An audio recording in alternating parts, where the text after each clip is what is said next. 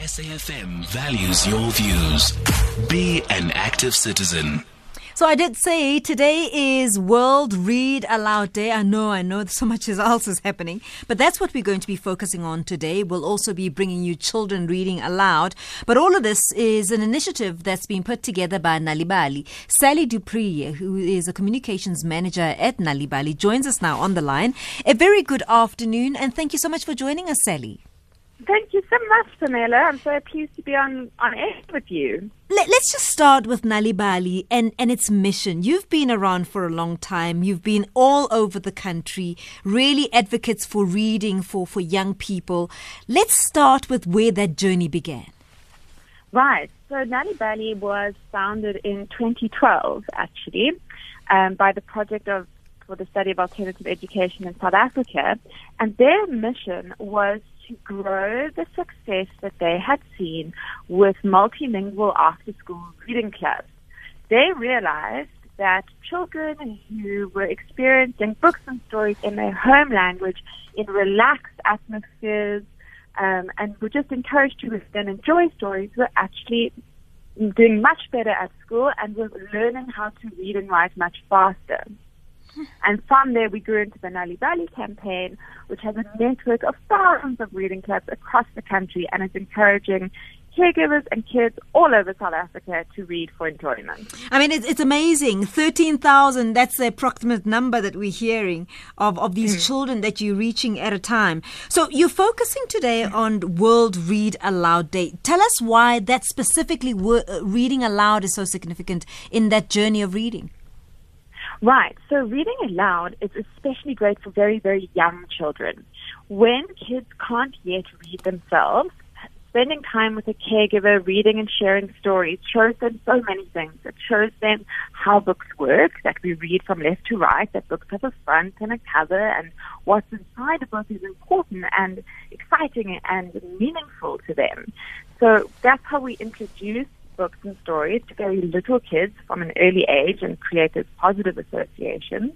And then with older kids, it really helps to nurture their imaginations by taking them to places and ideas that they might not have ever thought of before. It helps to stimulate empathy. They start to see things from the perspective of other children and other people. And it also really helps with their vocabulary. And what's really exciting for parents to know is that kids who read and share stories regularly for pleasure, and you think they're just doing it for fun, research has shown that those kids actually perform better in the classroom regardless of the subject. So it's not only in languages, it's across all subjects. I mean, there is obviously that campaign that the president initiated last year saying, let's all try and make sure that all children read for meaning. And I suppose with that language that you've just spoken about, the home language being something that you bring into books at leisure, assisting in children being able to progress in other subjects as well, is absolutely phenomenal. Yes. So just to unpack that a little bit more, literacy obviously underpins all education. You have to be able to read and write, to know what's going on in all subjects. And even maths is just a different type of literacy. So what we've found is that children who have a solid foundation in their mother tongue are better able to learn a second language, such as English, when they get to grade 3, because they already have a great pool of language, a great foundation, in order to learn the second language from, if that makes sense. So once you understand something in your home language, you're better able to relate to it in a second language. When you are literate in the language that you're being taught in, you'll obviously perform better in the classroom. I mean, it makes perfect sense to me. You also then each year then have sort of a selection of books. And today we are now having a look at a new story. The book is called, it's a book by Lerato Trok, who wrote initially in this particular story in Setswana and was later translated into English. Tell me why that particular selection. So we love to always share and promote stories and authors and illustrators from South Africa. We obviously want our stories to be as relevant and meaningful to the children who are reading them as possible. Lerato is an incredible person. She's a children's author. She's been a teacher, a librarian. She works for Nal'ibali in the supplements, so she understands so much about the power of stories and language. And what she shared with us was so meaningful and relevant to today. When we asked her to write the story, she said she really struggled because she kept thinking about the story in English. Yeah. But the moment that she sat down and she thought, I'm going to try write this in my mother tongue, which for Lerato is Setswana, she said the story came to her immediately and it just flowed. Isn't that quite something that she herself, understanding the value of the mother tongue, had to literally sit and convince herself to no, I have to now do it in my mother tongue to get the story out. It wasn't a natural process. She had to consciously do that. And that's what we're trying to move away from, to saying actually mother tongue is amazing. Let's celebrate all our languages. Let's use it as a go-to language for little kids and babies.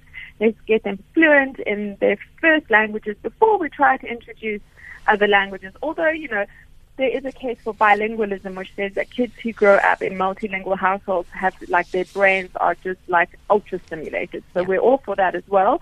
But definitely start with what's going on at home. And to bring it back to that home conversation, I want to say that the amazing thing about reading aloud for caregivers is that children, when you read aloud to them, they don't mind how well or how badly you read aloud. What they remember is the time you spent together. Correct. Let's talk about your other campaigns apart from today. I mean, today is specifically for Word Read Aloud Day, but your campaigns continue throughout the years. Tell me about those. So we had a lot of different initiatives that we run throughout the year. I think one of the most exciting ones that we are busy with at the moment is we've got a strong focus on libraries.